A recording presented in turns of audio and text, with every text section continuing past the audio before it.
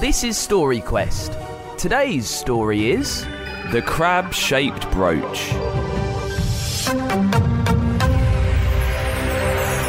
Fidelma has a special box of treasure where she keeps all her precious things. If you were to pay a visit to this kind old lady and remembered to say please and thank you, she may let you glimpse at the treasure. Oh, and what a treasure it is. Trinkets and gewgaws, ribbons and crystals, letters wrapped in velvet ribbons and tiny glass bottles, all so very tempting to touch. Some of the objects are strange and uncommon, but if you ask Fidelma, she will tell you the story of each precious thing.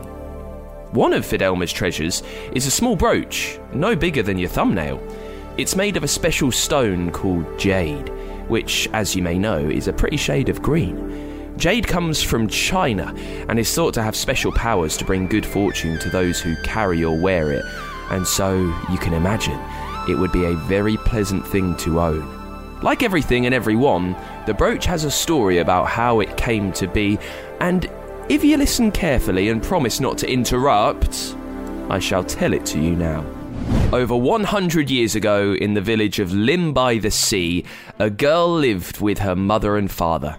Her name was Betty Driscoll. Her father was a fisherman, and her mother would stitch the nets. So deft and quick the women were, and how they chattered and laughed amongst themselves as they worked. The little girl had a cosy bed, and the hearth was always bright and warm, and there was usually plenty to eat, with fish the dish of the day, of course. They dined on herring, sprats, eels, oysters, mussels, cockles, crabs and whelks. Some were fried till the skins were richly crisp, the mussels bubbled in brine, and the cockles and oysters slipped from their shells just as they were. In those days, and in those parts, children seldom went to school, and so would entertain themselves or work alongside the women. But there was plenty of time to play. The children had heard many stories of pirates and would run in the dunes with wooden swords, ferocious shouts and gasps of fear and glee. Betty did not always like to play pirates. Because she was so small, the others always wanted her to be the prisoner or to walk the plank. She proclaimed it just wasn't fair. She should like to be a lady pirate with a sash of red.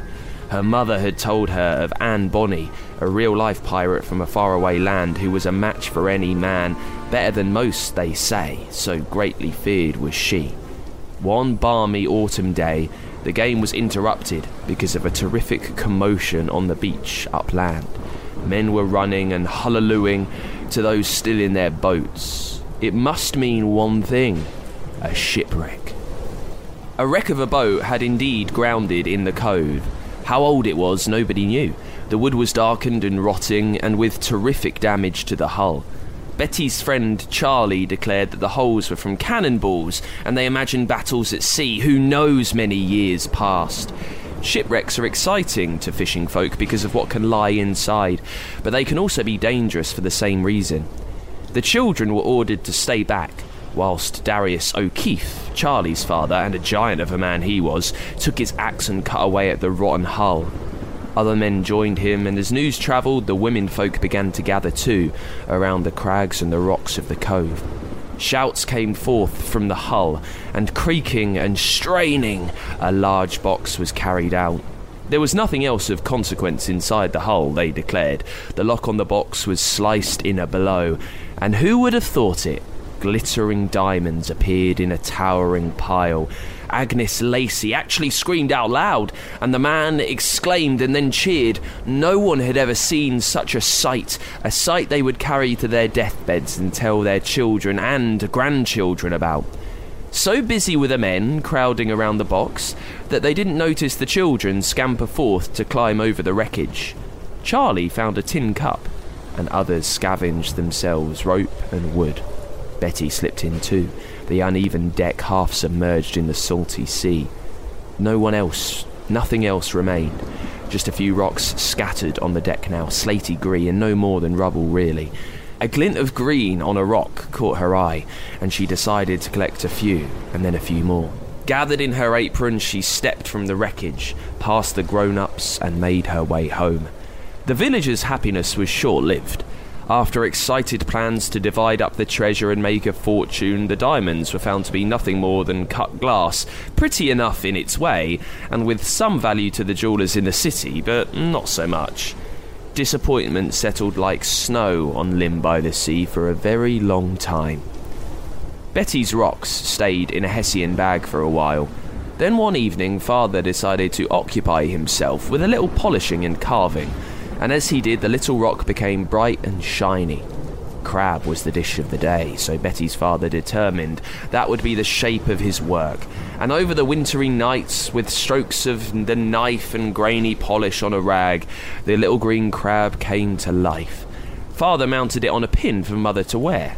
Father was shrewd, and knew that the green rocks must be something quite special, although exactly what, he wasn't sure. It would take 50 years for the truth to be revealed, like the sheen on the cool green stone. They were jade, but not just any jade. Emerald, imperial jade, the most precious of all. The family sold most of the stones, but not the green crab, and became rich. However, they never left the coast. After all, fishermen need the sea as much as the fish in their nets. When Betty became a very grand grown-up lady, she had a daughter of her own who she called Anne Bonny, because she never quite forgot about pirates. Anne, in time, became a grown-up lady too, and also had a daughter called Fidelma. Little Fidelma would sit on Granny Betty's knee and hear many stories, and one of those tales was how the little green crab brooch came to be. The little green crab brooch glittered on Granny's shawl, and Fidelma would pat it with her small hands. Granny's eyes would twinkle, and she said that when she was a little bit older, the brooch would be hers, and so it was. The little green crab brooch now sits contentedly in the treasure box, amongst the trinkets and strangely shaped objects, ribbons and gewgaws, and if you ask Fidelma, perhaps she'll show you herself, if you remember your please and thank yous, of course. And that is the story of the crab-shaped brooch. Got an idea for a story? Tell us the title at funkidslive.com/storyquest, and we could bring your story to life. For a new story each week, make sure you hit subscribe or follow so you don't miss a single episode.